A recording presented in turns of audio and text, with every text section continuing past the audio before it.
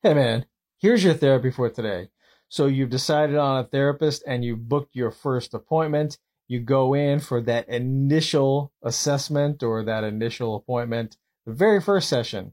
Make sure that prior to that, you have an idea or even a list of questions that you'd like to ask that therapist. That first session is for both to get to know each other, for you to get to know the therapist and for the therapist to get to know you. So you want to have some questions prepared because the therapist will definitely have questions prepared to ask of you.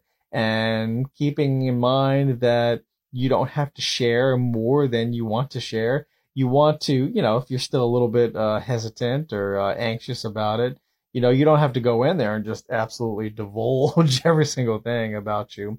We understand that there's some trepidation, and so usually the therapist will meet you where you're at.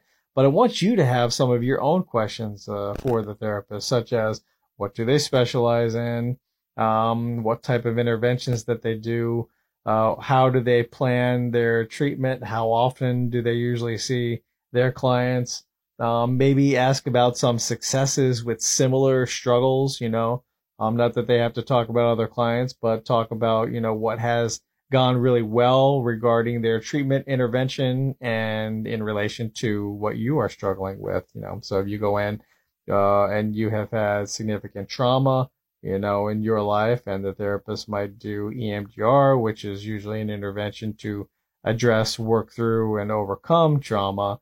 Ask them about, how often do you do EMDR therapy, and what success, do you have, and how has it helped or benefit others who have had similar traumatic experiences as to the ones that you shared in therapy. Be inquisitive. Ask a lot of questions about the therapist. Therapists really like that because it's all about building rapport and building that relationship. So that first session might be uncomfortable and there might be some anxiety and some apprehension, but go in there with some questions and be prepared to answer lots of questions. And if you don't want to answer a certain question, it's okay. You can say, I don't feel comfortable answering that. Maybe at a later date, we can cover that as we continue our relationship. So that's sort of what to expect for that first session.